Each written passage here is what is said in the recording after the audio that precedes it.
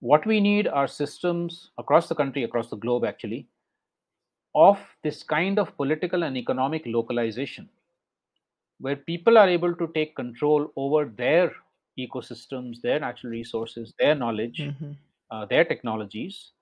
Also, invite knowledge and technologies from outside if they think that what they have is not enough, but in on their own terms, right? Not being dominated from outside. And so, the political decision making and the economic decision making is at that local level. It is not with private corporations, nor is it actually even with the nation state. That is the kind of what we call radical ecological democracy. Hello and welcome to Planet Critical, the podcast for a world in crisis. My name is Rachel Donald. I'm a climate corruption journalist and your host. Every week I interview experts who are battling to save our planet. My guests are scientists, politicians, academics, journalists, and activists.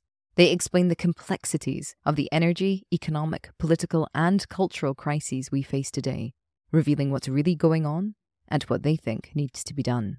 These are the stories of the big picture.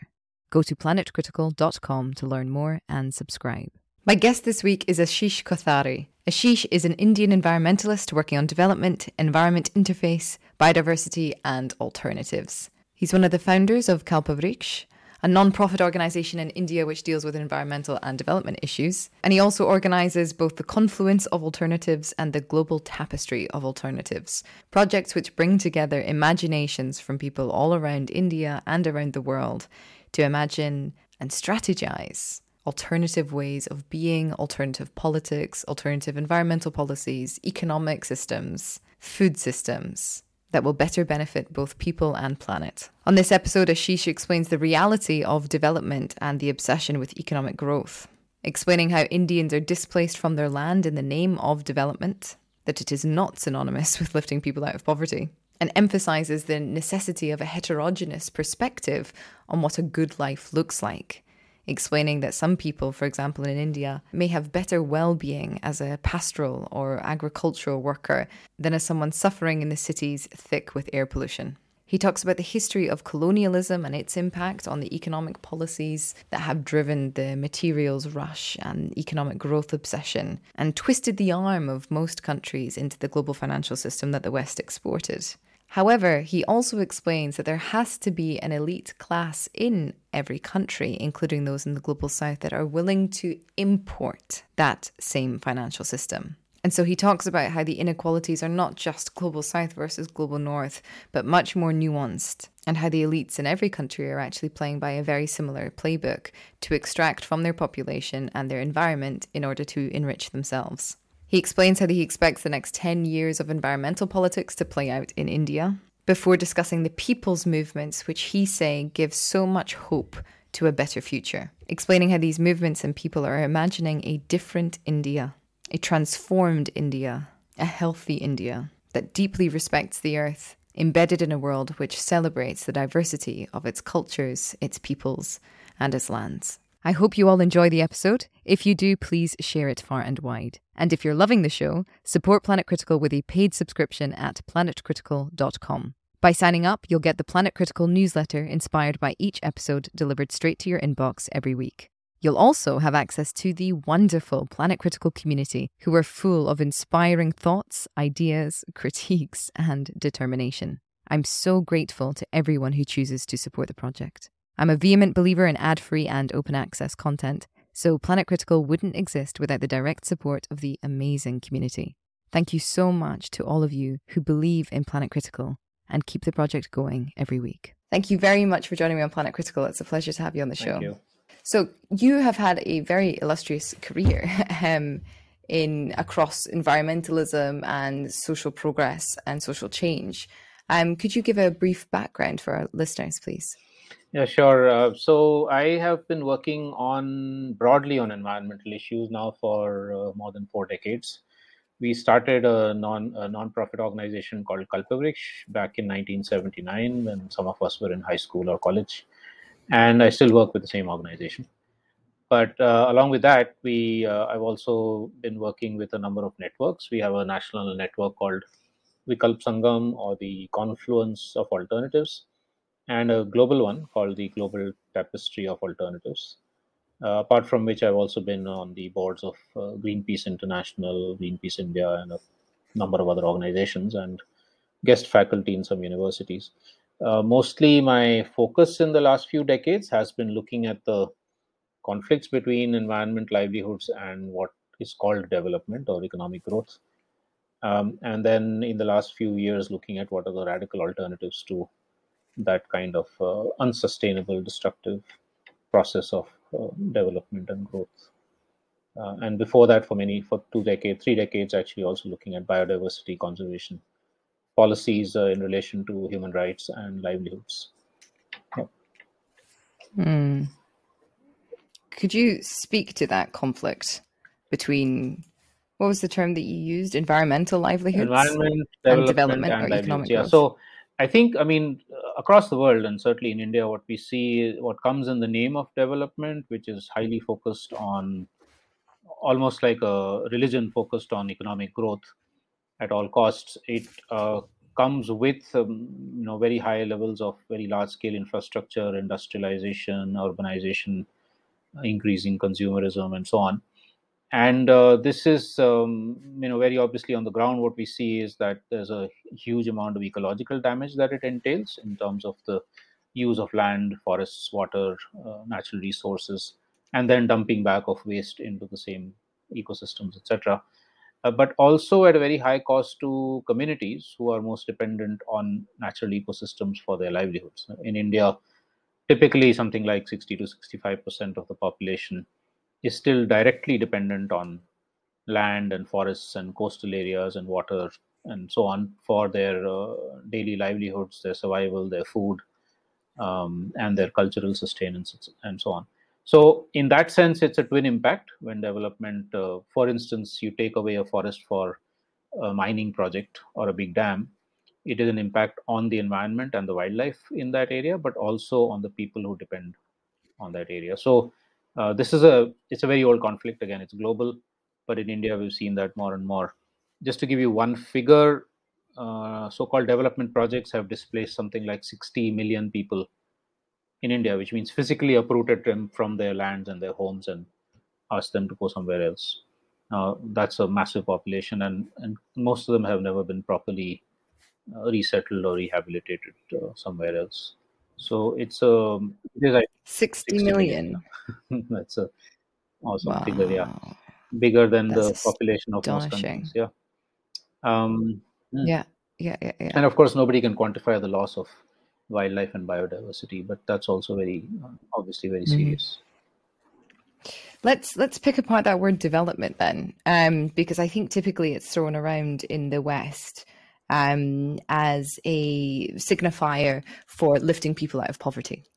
You know, if a nation develops, or if it becomes, or if it is developing. But obviously, if 60 million people are being displaced and not rehomed, then development is something else. No, absolutely. Actually, for the last few decades, we've been saying it's not development; it's destruction. And one has to actually go back to if you look at the original meanings of the word development itself, it arose probably in the biological field. So you talk about the development of a seed into a sapling, into a plant, into a tree, or a human embryo into a baby, into an adult, right? So those are sort of where it probably originated. But then as it got transferred to the economic field, post World War II especially, it got restricted to this whole notion of more and more material and energy use, economic growth based on more and more energy and material use, without considering the fact that we have a finite planet, we have finite natural resources and nature to depend on. You cannot have infinite growth on a finite planet, as somebody famously said a long time back. But that's the sort of ideology of development that has been exported from the West all across the world, and all countries use GDP or economic growth rates as their indicator of how developed or how much they're developing. Even the notion of developing, underdeveloped, developing, and developed is a Western notion. It is based on this unilinear kind of a progression between being, from being, let's say, primarily agricultural and pastoral and so on, to industrial and then now to post-industrial digital age kind of thing, which assumes that that is how all countries need to progress in order to develop, right? Mm-hmm. But what we see actually is the Mm-hmm. reality on the ground is much more nuanced and complex. There is no reason absolutely to think that, for instance, a pastoral livelihood or an agricultural livelihood is less able to provide well-being than an industrial or a post-industrial one. Okay, in fact, in some cases, it would be better, because if you happen to live in India's one of India's biggest cities, New Delhi, the capital, and you are one of the million people affected by its air pollution, which has been caused by the same process of development, you might actually wonder whether living out in a rural area as a farmer or a pastoralist, assuming you have access to basic needs, might be better for you in terms of health, right? You might be even getting better quality Mm-hmm. food than what you're getting from the markets in New Delhi. So I'm not necessarily therefore saying that it's not a black and white situation, but just to indicate that the qualitative indicators of what we think of development are completely missing from the picture. Fresh air, for instance, good quality food, access to learning, good learning opportunities, not just a mechanical school kind of thing, but a good learning opportunity, access to decision making forums, good health, good social relationships, having the ability to be out in nature, right? Now, if you think of this as Mm-hmm. what gives meaning to life, not just money, huh, or income, then we realize that GDP and economic growth, which is the fulcrum of today's model of development, is actually pretty nonsensical. It does not necessarily in any way Mm-hmm. mean well-being. The second issue, of course, what we note Mm-hmm. also in countries like India and elsewhere, is that even if economic growth rates are rising, that doesn't necessarily mean that the majority of population are also benefiting, even in terms of income, because it could be that 5% or 10% of the population is becoming richer and richer and richer, and so on an average that country Mm-hmm. is in fact rising in economic term, but the remaining 90%, 95% of the population might still be as badly off, and sometimes even worse, because their access to, for instance, free drinking water from a river is no longer possible, because an industry has been built upstream and it's polluting the river, and that the benefits of that industry are going to that 5% or 10%. So this twin thing of the quality of life and then the inequalities that are inherent in these models of development are, I think, what make us kind of question this very fundamentally and ask this question: is it really development? Or going beyond that, saying, okay, if this is what development is, then we need not just alternative development or sustainable development, but alternatives to development. We need processes of well-being which provide for human needs and aspirations without causing these sorts of problems that we're seeing across the globe.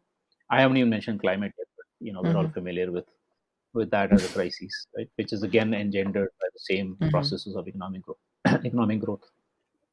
I was having this conversation with a friend the other day, um, and perhaps you can shine some light. The question that I want to ask is, where do you think this push for development has come from? This exporting of Western financial culture to the entire world, which has rendered it homogenous. What is driving that, do you think? Well, I mean, people have kind of traced both the word and the concept and the practice that goes behind it, back to the post World War II need for the United States and Europe to redesign their economies, to revive their economies after the kind of the impacts that they had because of the war. And they hit upon this brilliant idea that we need to have material and energy growth or development. The word itself comes up at that time. I think it was President Truman or one of those presidents post World War II who famously kind of came up with this thing that in order for us to be able to revive our economies, we need to export this idea all over the world. And Mm, he didn't say it in so many words, but it was very obvious, and there are documentation to that effect, that there was very clearly advised that if you can do that, you would then actually make the rest of the world dependent on you, as in the United States and to a lesser extent Europe, for where you could get your raw materials from. So earlier it was done through colonial means. Now that colonialism was gone to a large extent, you couldn't do it through the same means that the say the colonial countries did earlier for 500 years. But then you could do it through this by actually persuading the whole world that development means moving from this X to Y to Z in this form, and that we are the best advisors for how to do that. So then you also get the Bretton Woods institutions, the World Bank, IMF, etc., who then become the experts of what is development, and then tell the whole world that this is what you need to do. And essentially, if you look at it in the last few decades, the relationship has been one of raw materials from countries like the global south being exported to the industrializing west. Now it's beginning to change, where the industrializing west, because of ecological movements or social movements, don't want the same industries there, so they have relocated the industries to the global south. But essentially the relationship is still very much the same in terms of who's profiting and who's not. And the only other change that's happened in recent times is that countries like China and India have joined the bandwagon in a big way, but are basically following the same patterns. And so they are also, in some sense, becoming, neoliberal and even imperialist, I would say, in terms of their relations with even weaker countries like in Africa, Latin America. Sorry, before we get into that, there's just a quick point I want to pull up, which is I don't think that the West sort of exported its manufacturing capacity to China because of the climate, because of the environmental movement, but rather because that was the easiest way to maximize profits. Laxer labor laws in the global south, currencies which aren't as powerful as the reserve currency. And now we're seeing, obviously, Biden trying to renationalize a lot of industry and manufacturing in the United States out of this sort of fear over, well, perhaps the minerals rush, and China's manufacturing capacity vastly outstripping everybody else's. No, you're right. I mean, I think it's a combination, because we also see that, for instance, some of the dirtiest industries started getting relocated, even, let's say 3-4 decades back. And that was certainly, for instance, things like pesticides manufacturing was certainly at least partly a result of the growing movements, ecological, consumer, and social human rights movements in some parts of the West. But you're right. I mean, of course, maybe the bigger reason is um, also the technologies that enable this kind of global chains of production, right? Which may not have been so easy at that point in time. But now, with the kind of technologies available and mobility that is available, you could be having 40 different places from where the same final product is sourced. Right? If you look at the cell phones, for instance, iPhone, typically Apple products, I think, apparently come from 40 different countries. So, but the Yeah. global technology and supply chain enables that to happen and still makes it economically viable for that company. So, yeah, I mean, you're right that that is also a huge Okay. part of the push.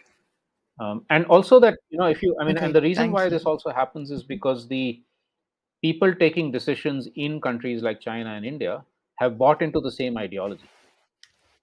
Um, so it's also sometimes simplistic, therefore, to say north south, north versus south, north versus south, because in the south, and this is why we use the term global south and global north, because our decision makers in India and China are, in that sense, also part of the global north. They're in the same ideology. They benefit. They're as rich as many of the Western richest and the top billionaires of the world, etc., are now from our country.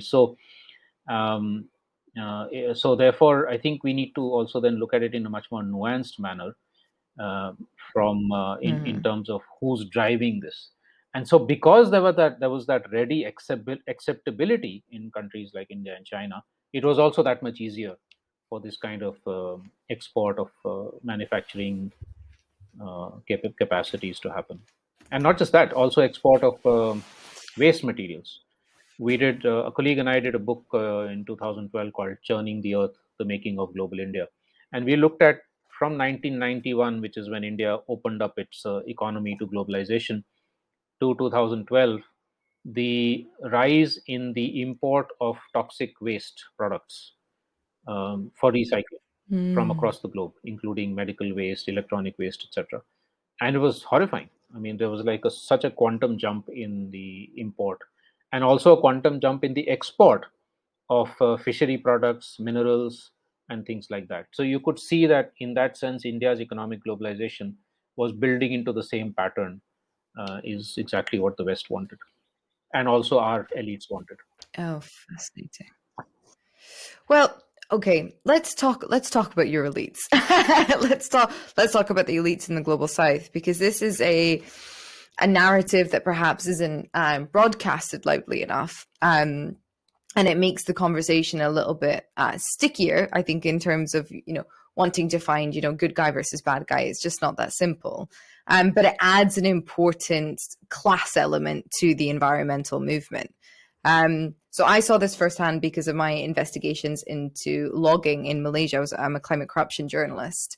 And I saw how this, incredible political corruption was facilitating industry corruption. So essentially a class of elites of the Malaysians are extracting everything from their forests and from their people and exploiting their own people. And just destroying one of the most precious rainforests that we have left in the world. 80% of the Bornean rainforest has been logged. And yes, they are doing so to sort of play on a global financial market that is definitely an export of Western culture. But that culture has been allowed to be exported so successfully because there are people willing to import it, as you correctly say. Can you speak to that tension, that class tension between elites and also perhaps the narrative of like the global south as the victim of the global north's predatory economic hunger? Yes, of course. So, I mean, elites have been around, I guess, forever in all of our countries. But I think earlier what we would see is a certain kind, let's say in the feudalism, there was a certain kind of elite, right? What we're seeing now, okay, let me say that I think in India there are two phases to this, right?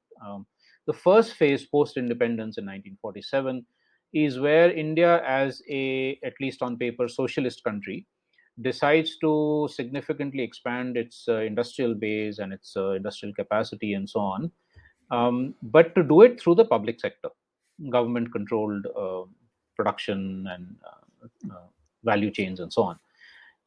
That's in the first, let's say, 25, 30 years of our economic planning process. 1991 onwards, well, to some extent even before that, but especially 1991 onwards, when we formally change a lot of our economic laws and policies to integrate into the global economy, uh, and not surprisingly, with the IMF and World Bank twisting our arms to do that, um, we then begin a process in which the private sector enters in a very big way. And by then, of course, a little bit of the Indian private sector is also quite strong, but also significant amount of entry of the foreign of multinational corporations from outside India. So the combination of a government that is willing to basically go the same route as the West has done in terms of development, but then opening it up in terms of profit making corporations, so that it's no longer even on paper socialist, even it becomes very explicitly a capitalist economy. What we see then is that you've got this uh, class of elites which is in government but also in the private corporations, and then you have a third element which is very important for India, which is the caste system, right? So that's unique to us. Now the Indian caste system is centuries old, but what is very interesting is that whereas in theory, let's say a capitalist system should have been open to all castes to be able to benefit from it. Anybody could be a CEO of a corporation in theory. Again, you Mm. actually see that it is there's a very high domination of the so-called upper caste, the dominant castes in decision making circles or in as CEOs of corporations, etc. And again, mostly men. So you also then bring in the whole element of patriarchy into this. um, I'm speaking a bit simplistically, of course, it's more nuanced, but broadly, this is a picture that's emerging. So, this elite in India, the decision making elite, is which is also then the caste elite, which is also then the class elite, the economic elite. There is a kind of a merging that is taking place of three or four different kinds of domination, right? That is taking place, especially in the last couple of decades, 2, 3 decades in India. And this is why we see that now. I think the latest figures, I mean, I can send you exact figures later, but I think is that about 5% of the richest Indians have more than 75% of its wealth. So it's a huge gap, right? God. I think it's probably still better than the United States, which is 1% and 99%. So I'm told, but here also it's increasing. This gap is between the rich and the poor is actually increasing. Now these elites are the ones who are taking decisions, and they're hand in glove in many different ways. There is the revolving door thing, which is typically somebody from government might join a corporation, and corporations have easy access to the the corridors of political decision making, etc. The I guess the most dramatic example of that, what we're seeing right now, is the controversy that everybody in the world is hearing about our Adani group of companies. So Gautam Adani, who at one point, I think 2 years back, became the third richest man in the world. There was a meteoric rise from a very small, relatively small businessman to one of the richest businessmen in the world, all under our Prime Minister Modi. Earlier, when he was chief minister of the state of Gujarat, and then as he became prime minister. So there's no coincidence there. There was a very clear, um, you know, relationship there. And time and again, journalists and activists have unearthed the ways in which Mr. Adani would get permission to make a coal mine here, or a port somewhere else, or an airport somewhere else, bypassing a lot of the laws that actually otherwise should have applied, ecological laws, labor laws, etc. And you find, this is just one example, but there are many others, where there is this very, sometimes very open, sometimes closed collusion between powerful politicians and powerful corporate businessmen, and again, mostly Mhm. men. So the only thing is that it's kind of it's probably been there for a long time, but it's much more blatant now, much more big, much bigger, and much more greater possibility of changing the way decision making takes place. Also, what this government has done, just to add one last point here, is that it started a few years back something called the electoral bonds, which means that corporations could actually pay into the coffers of political parties, and this is how the BJP, a ruling party, has become one of the world's richest political parties, because a lot of corporate money is actually flowing into the party through these political bonds, which are legitimate by law. And So then there's obviously, policies and the way decisions get taken are benefiting those corporations back, and those corporations are then paying into the coffers of the party.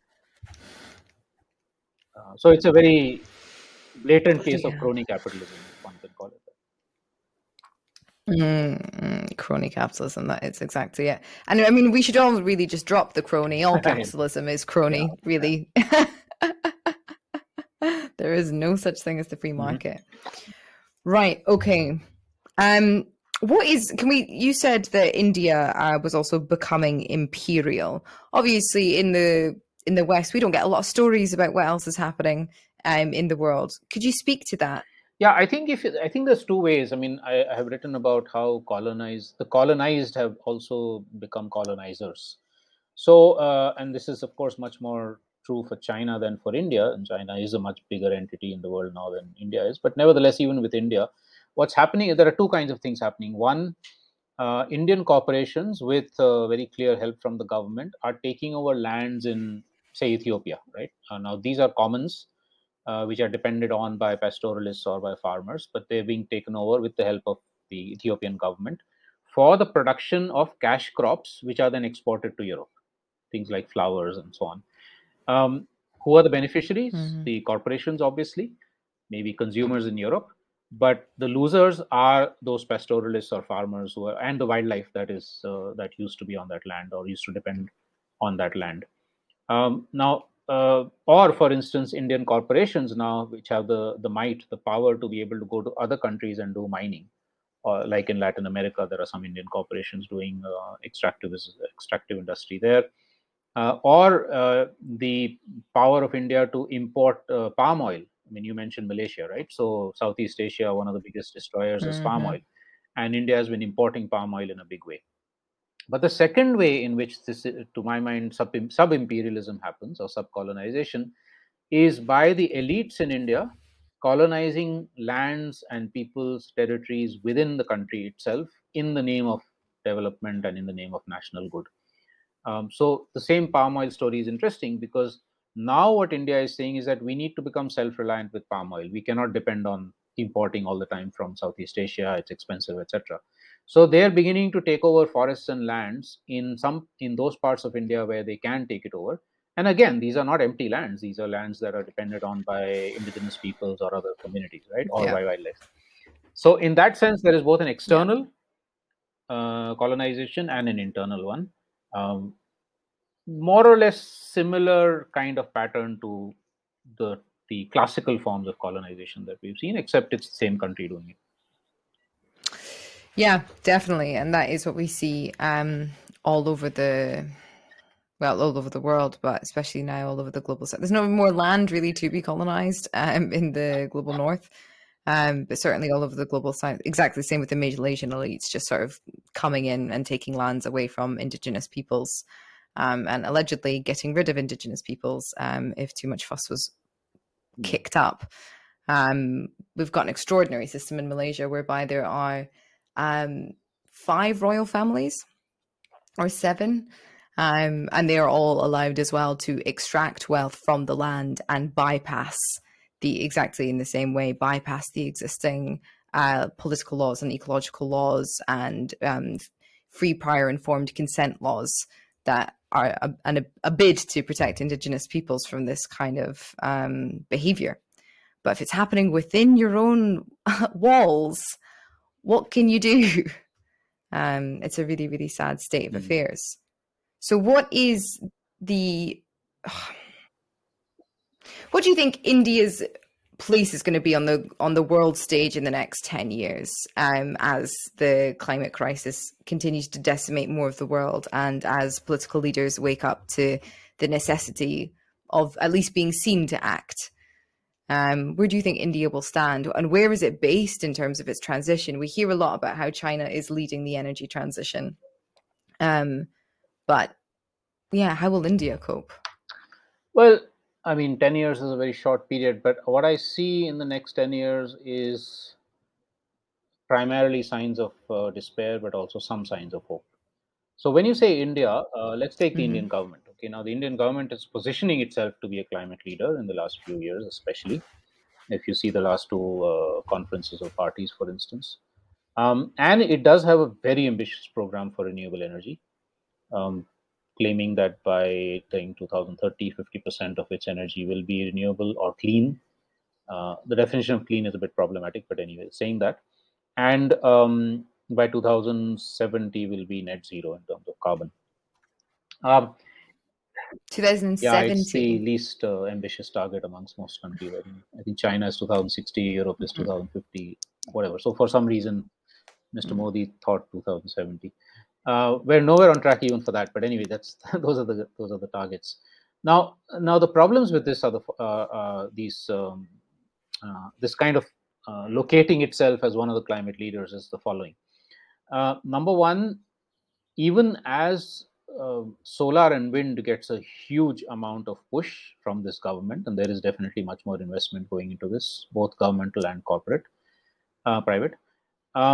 We are also continuing to expand coal mining. So it's not as if fossil fuel production is going down or even stable. It actually is going to continue going up, at least in the near future. And in fact, coal mines are being extended into some of the most valuable forests and indigenous lands, Adivasi lands as we call them in the country. So that's one huge part of the problem. The second part of the problem is that we are positioning ourselves as renewable energy uh, leaders, but then most of the push is towards mega projects, mega solar, mega wind projects, which have their own very serious problems in terms of, again, taking land, ecological problems, social displacement, etc. Whereas, in fact, what a lot of movements have been pushing for is that we need a much bigger thrust on decentralized renewable energy, which communities can also control and which can actually directly benefit people on the ground rather than these mega projects, which are mostly run by private corporations or government corporations.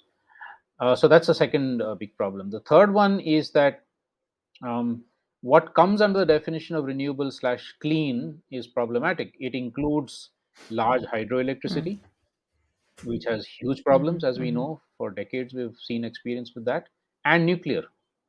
In fact, there is a plan for at least another dozen nuclear plants in the country, already cleared by the central cabinet of ministers. So this is the third kind of problem, and the fourth one is that there is absolutely no discussion on energy demand control. So we know that, right? Anywhere that you look at, if the demand for electricity, forget other forms of energy. Right now, I'm just talking about electricity. The demand for electricity keeps going higher and higher and higher. Nothing is renewable. You cannot have, again, the same thing, right? It's a finite planet. So whether it's solar or wind, even if you do away with all the coal, it is not renewable, it is not sustainable if our demand keeps going up. So the question of how much demand there should be, and here especially the question of luxury demand by the elite, by the rich people like me, is much higher than what actually should be a legitimate how much we should legitimately have. And again, because of that, this there is no talk about radical redistribution of energy. Again, just take electricity. That those who already have too much take away from them and make that available to those who don't have enough. Rather than creating new and newer plants and making newer and newer capacity, why not actually do this redistribution also? So then you would not need that much more new capacity, right? So these are 4 or 5 problems with how India is positioning itself in terms of climate. I'm just talking about electricity here. There are, of course, other elements to this. One other very big component of this is climate adaptability. Now, India, in its latest budget announced in February in 2023, um, in the budget speech and what is called the economic survey that comes just a few days before that, there was a lot of talk about climate resilience, the climate crisis, how India needs to move towards climate friendliness, etc. But if you look at the budget itself, um, there's virtually nothing on climate adaptation. And this is despite growing evidence that already tens of millions of people in India are facing the climate crisis. It's not coming in the future, it's already here. Heat stress, growing levels of sea level rise, drought somewhere, flood somewhere else, cloud bursts, etc., or everything that's happening, which has been predicted with climate change for a long time. It's happening already, but nothing, absolutely nothing, for helping these communities to adapt to these very serious consequences. So anyway, so these are some of the problems. What would India be doing in the next 10 years is to continue projecting itself in terms of being a climate leader, maybe entering into more like Mr. Modi and the French president entered into this global solar alliance, I think it's called, at 4 or 5 years back. So you enter into those sorts of things which make you look like you're one of those climate champions, but actually within the country, these are the very problematic things that are happening. So I don't see that changing very much in the next 10 years. What I do see in terms of signs of hope is there are some elements within the government and some state governments within the country, not the national but state governments, that are actually trying to think much more radically and progressively with regard to things like climate, and also that there is a growing people's movement. I think in India, the biggest sign of hope ever, which has been there for the last few hundred years, has been civil society. People's movements on the ground, movements of resistance, movements of alternatives, etc. Still very weak compared to the dominant system, but growing. And I think that's where, over the next 10 years, we can see some elements of hope. It sounds like the plan that Modi's government has come up with is like a sort of copy and paste job from generic ideas about what a clean energy future or renewable future will look like, with very little understanding of what nationally needs to be done for Indians in India, which is why, as you say, there's been nothing in the recent budget on climate adaptability. And yet there's a people's movement growing. Can you speak to how that's forming, what their demands are, how it's organized? So there's two kinds of movements that we've actually been focusing on a lot. Um, One is resistance. So where these projects, whether it's fossil fuel projects or it's so-called renewable energy projects or it's industrial projects or ports or whatever in the name of development are coming up, there have been and continue to be strong people's movements of resistance on the ground saying we don't want this here. Uh, and sometimes successfully, sometimes not. The state, of course, retaliates sometimes very brutally against such movements. Sometimes they try and bribe them. So there are different ways in which the state deals with them. And so, sometimes they break up and are simply not strong enough to take on the state or the corporations. Sometimes they are and manage to do stop mining or dams or other such things, right? So resistance is one. I think the good thing that's happening is that more and more of these resistance movements are also joining hands, so that it's no longer just saying that we don't want this project in our backyard.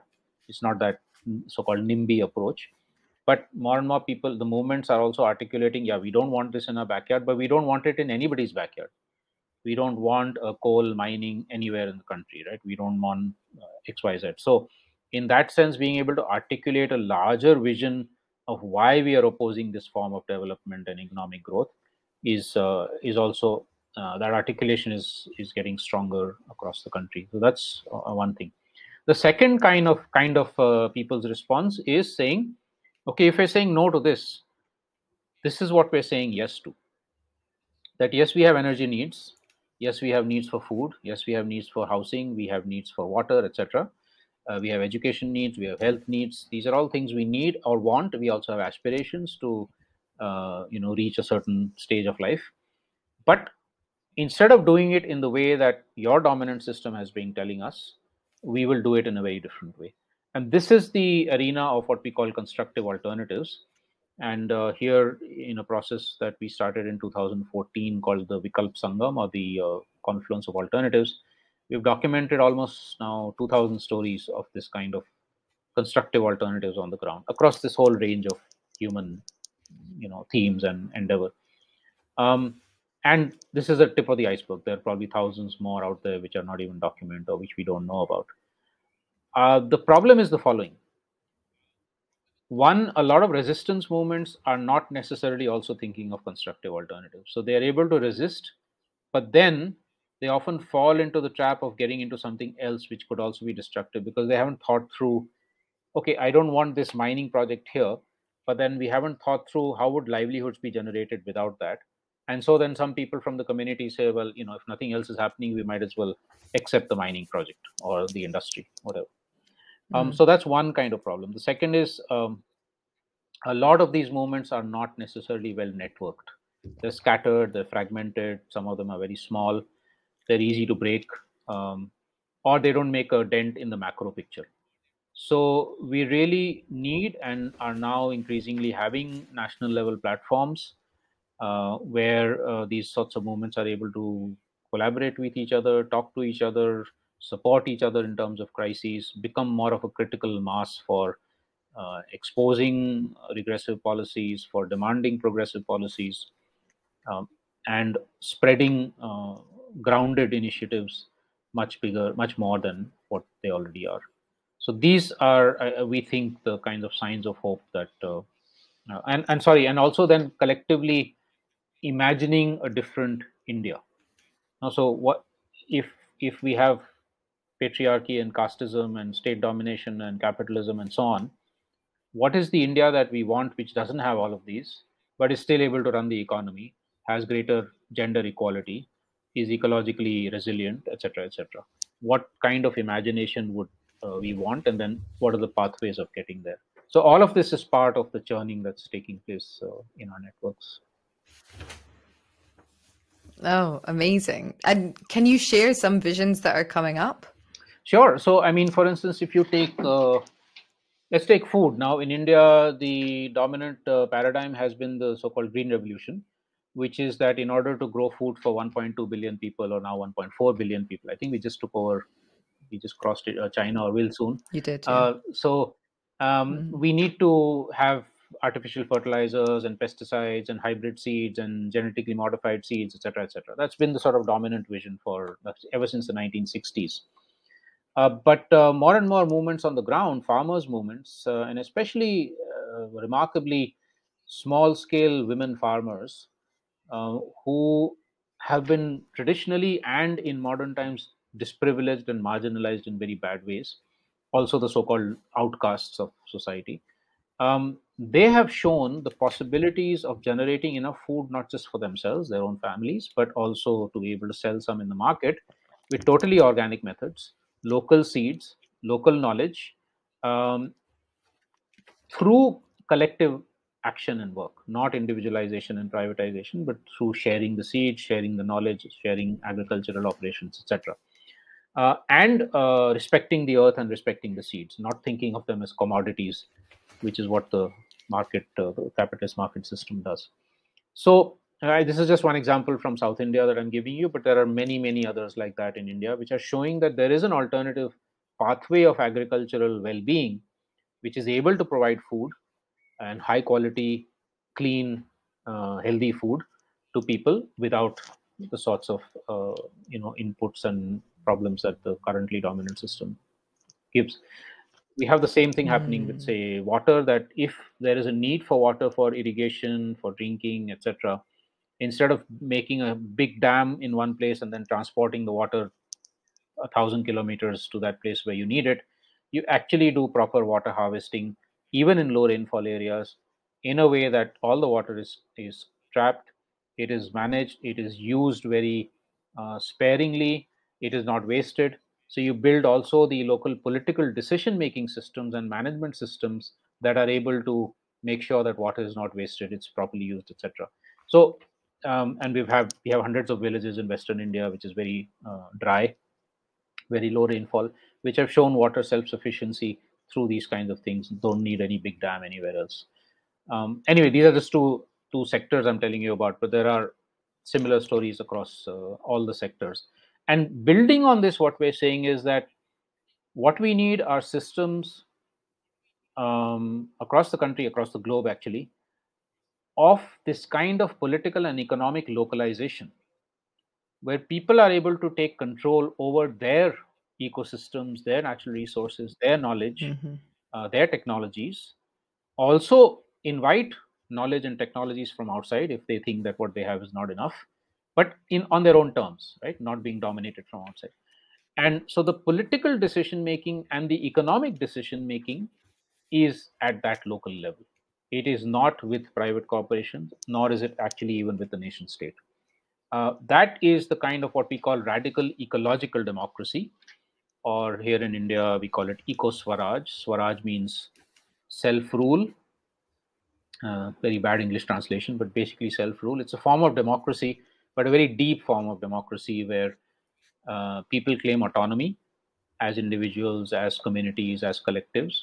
But that autonomy is goes hand in hand with responsibility, which means that I or my community will do what we want. We will establish our freedom, we will be autonomous, but not at the cost of somebody else's well-being and autonomy. This is very, very important. So democracy says go into elections, and then hopefully the political party that you vote will do the right thing for you. What these people are saying is that no, power lies with us, not with those who we elect. Mm-hmm. People who we elect, we will make accountable. But for the decisions that affect our lives, we will be at the core of that decision making. But we will also be responsible to make sure that it doesn't adversely affect the next village or somebody 500 kilometers away, just because our consumption patterns are, like that. So, so we call that eco swaraj because then there's also a sense of responsibility toward not just other human beings, but also towards other species and the rest of nature. So, or also radical ecological democracy is actually that. I can send you later if you want. We have something called the flower of transformation, where the political, ecological, social, cultural, economic spheres of life intersect in all kinds of messy ways. But it is at those intersections that people are taking those kinds of decisions of autonomy, localization, respect to the earth, etc., that are providing us the glimpses of what a just sustainable future could look like. I would be delighted to read it. Thank you so much. And what a vision. And this is what I'm hearing from all over the world. Like the answer has to be locally embedded people in their land that have been allowed the autonomy to make decisions for themselves, that are equally part of a decentralized Mm-hmm. network of communities that are all working as well with a greater vision in mind. Tell me, how is it climate change talked about in India? Are people aware of how bad it is getting in a way that, you know, the vast majority in the global north are not? And are they aware of the driving problem, which is economic growth and, you know, for a huge part of it, Western appetite? More and more so, but I think that even now um, the awareness of climate change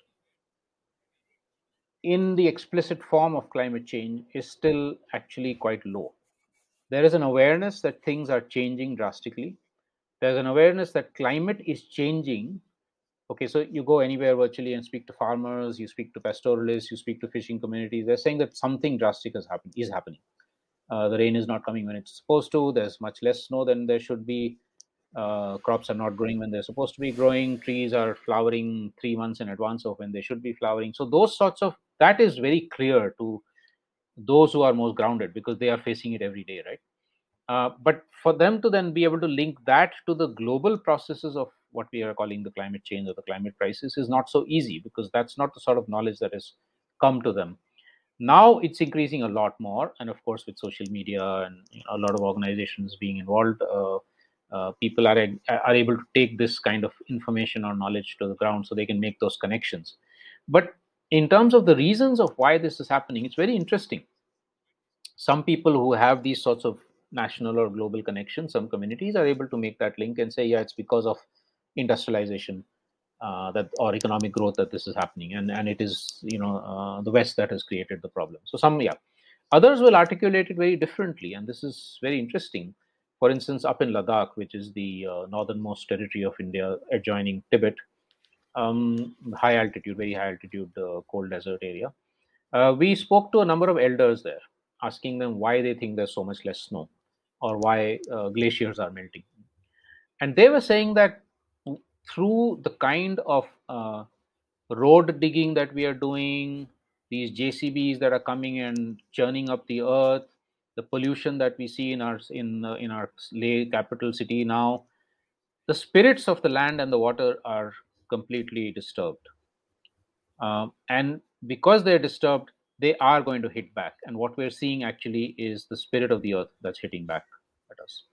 Now, as a so-called rational person, one may laugh at this, but to my mind, this is also a very powerful form of articulation because it embeds within itself a certain deep respect of the earth and of water and of in the form of spirits that are living there, and therefore seeing modern development processes as being something that's fundamentally wrong. Anyway, so what I think is happening now in more and more of these communities is that people like us are also saying there's also this so-called scientific element. You have your own cultural, spiritual arguments. Maybe we put the two together so that communities can be much better prepared in terms of understanding and then responding to these crises. So that I think is happening more and more, but we still have a huge way to go for people to really be able to understand the roots of the crisis and then what we can do about it. But also, sorry, the second Mm, element to this is that most people please. who are actually thinking of these wonderful alternative, solutions like the examples I gave you, are not doing it as a response to the climate crisis. This is a mistake we should Mm. not make because they're doing it because it's a response to water scarcity, or to not having adequate food, or to other kinds of ecological and livelihoods crises, right? Or political crises, or they're doing it because they want identity. They want to show that they assert their own culture and their own identity, right? It's only very recently that some of them have also brought in the climate narrative into what they're doing. So the same women farmers I was telling you about, the so-called Dalit or so-called outcast women farmers, it's only in the last few years that they've said that whatever we've been doing in these last 30 years of revolutionizing our agriculture and moving towards food sovereignty is also climate friendly. that this is actually the solution to climate. And they're absolutely right in saying that. But that's a very recent articulation that's coming into these moments. Well, I think it's an interesting point to make though, because it sort of concretizes the fact that the climate crisis is sort of shorthand essentially for the confluence of the energy crisis, the water crisis, the biodiversity crisis, the economic crisis, political crisis, and the ecological crisis. For whatever reason, I'm not sure of the history of it. We landed on climate crisis, and it is hitting people already around the world. And of course, it's going to be felt in not being able to provide food for one's family because the soil has changed, or a village being washed away because of topsoil erosion, or water scarcity, and all of these things that you speak of so beautifully.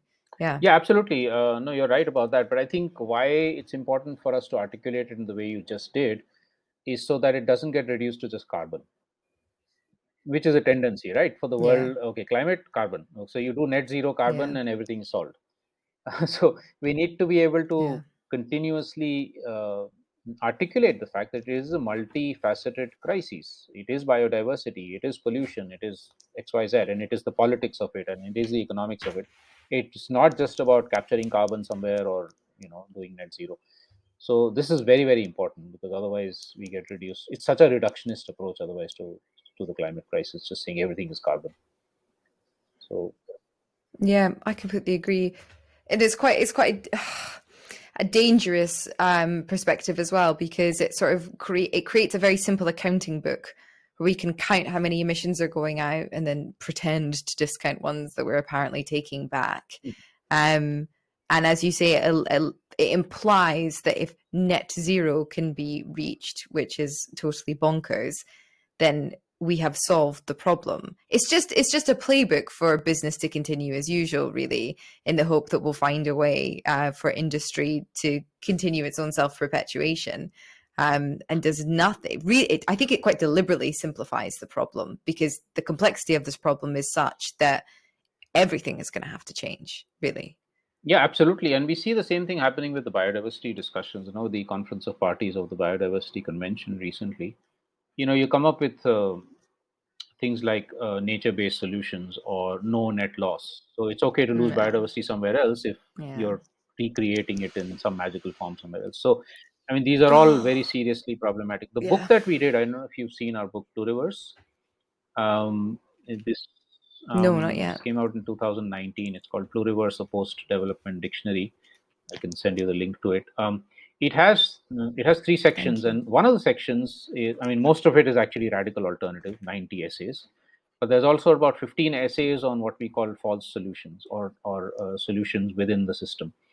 And so there's net zero, there's climate smart agriculture, there's smart cities, etc. So even sustainable development, actually, to some extent.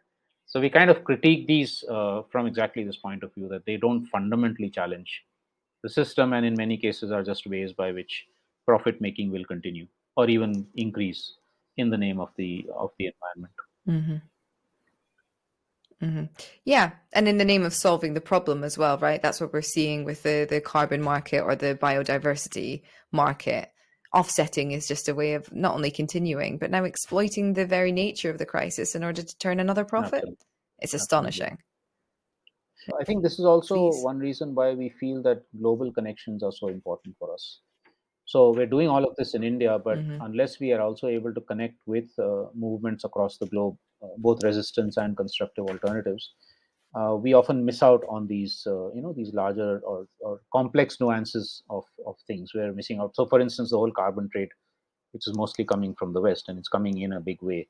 We need to be able to work with groups in the West also who are critiquing it, who are the counter trends to it, to say, okay, to be able to expose it there as we try and expose it here. And this is also why we started this global tapestry of alternatives in 2019, that platforms like Vikalp Sangam in India and Crianza Mutua in Mexico and Colombia and many others around the world, the commons movement, the transition movements, etc., are able to get together on a common platform to share, collaborate, learn from each other, and make more of a critical mass for advocacy and the macro shifts and changes that we want. So I just wanted to also put Hmm. that in there, so that it's not just a national picture, but like the global connections that are so very crucial for us. Yeah, absolutely. I utterly agree with you. I think it's one of the, again, fallacies of the moment of time that we live in, that we have a globalized financial system, and yet nation states, as if any of those nation states will have the power to sort of bridle global corporations, international corporations, or, global, when money can move across borders easier than people can. It's just madness. And so a decentralized network of communities all working together to share knowledge about what to do, what is happening, and how to do it, I think is it sort of seems to me the next natural, it's a wrong word to use, I know, but the next natural evolution of global politics, quite frankly. Yeah, absolutely. We have to do that, but we also have to do it Ashish, a bit differently from how the conventional left has done it, because that's been like this. go Form on. uh, you form these internationalist kind of things, which are often very hierarchical, top down, and somewhat sort of dogmatized. That you need to actually create horizontal linkages of movements, where the individual identities and uniqueness of every movement is actually recognized. It doesn't get submerged. And this is why we've always using the word pluriverse rather than universe, to say that there are or what the Zapatista say, right? There are many worlds fitting into a world. To recognize that diversity and build relationships of equality and respect across the globe based on that recognition, rather than this kind of top-down hierarchical. We don't want a world government, let's say. We want to replace the United Nations, but not with a world government. Yeah, We need to have a people's assembly yeah. process going from the ground to the global level, and respecting the grounded level uh, institutions that people are coming up with.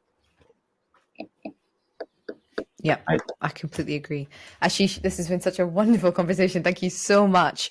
My final question for you is, who would you like to platform? Let me give you a name of a person I recently met and have admired his work for a long time.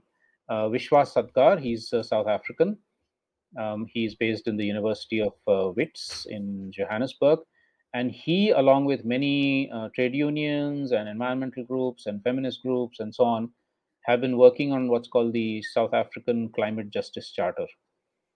It's a fantastic document and a great process Great. that they've been doing over the many. It's struggling a little bit right now because the politics of South Africa are just so crazily toxic. But the process they used and what they came up with as also part of the. I mean, they have a Food Sovereignty Alliance, and then they have this global South African Climate Justice Charter. I can put you in touch with him. I think he'd be a great person to bring onto the show. That would be wonderful. Ashish, thank you so Thanks a lot. much. If you want to learn more, I've put links to everything over on planetcritical.com, where you can subscribe to support this podcast and read the weekly newsletter inspired by each interview. If you liked this episode, leave a review and share it far and wide. If you loved it, choose a paid subscription at planetcritical.com to join the community. As always, my deepest thanks to that community. Planet Critical wouldn't exist without your support. Thank you everyone for listening and for coming on this journey together.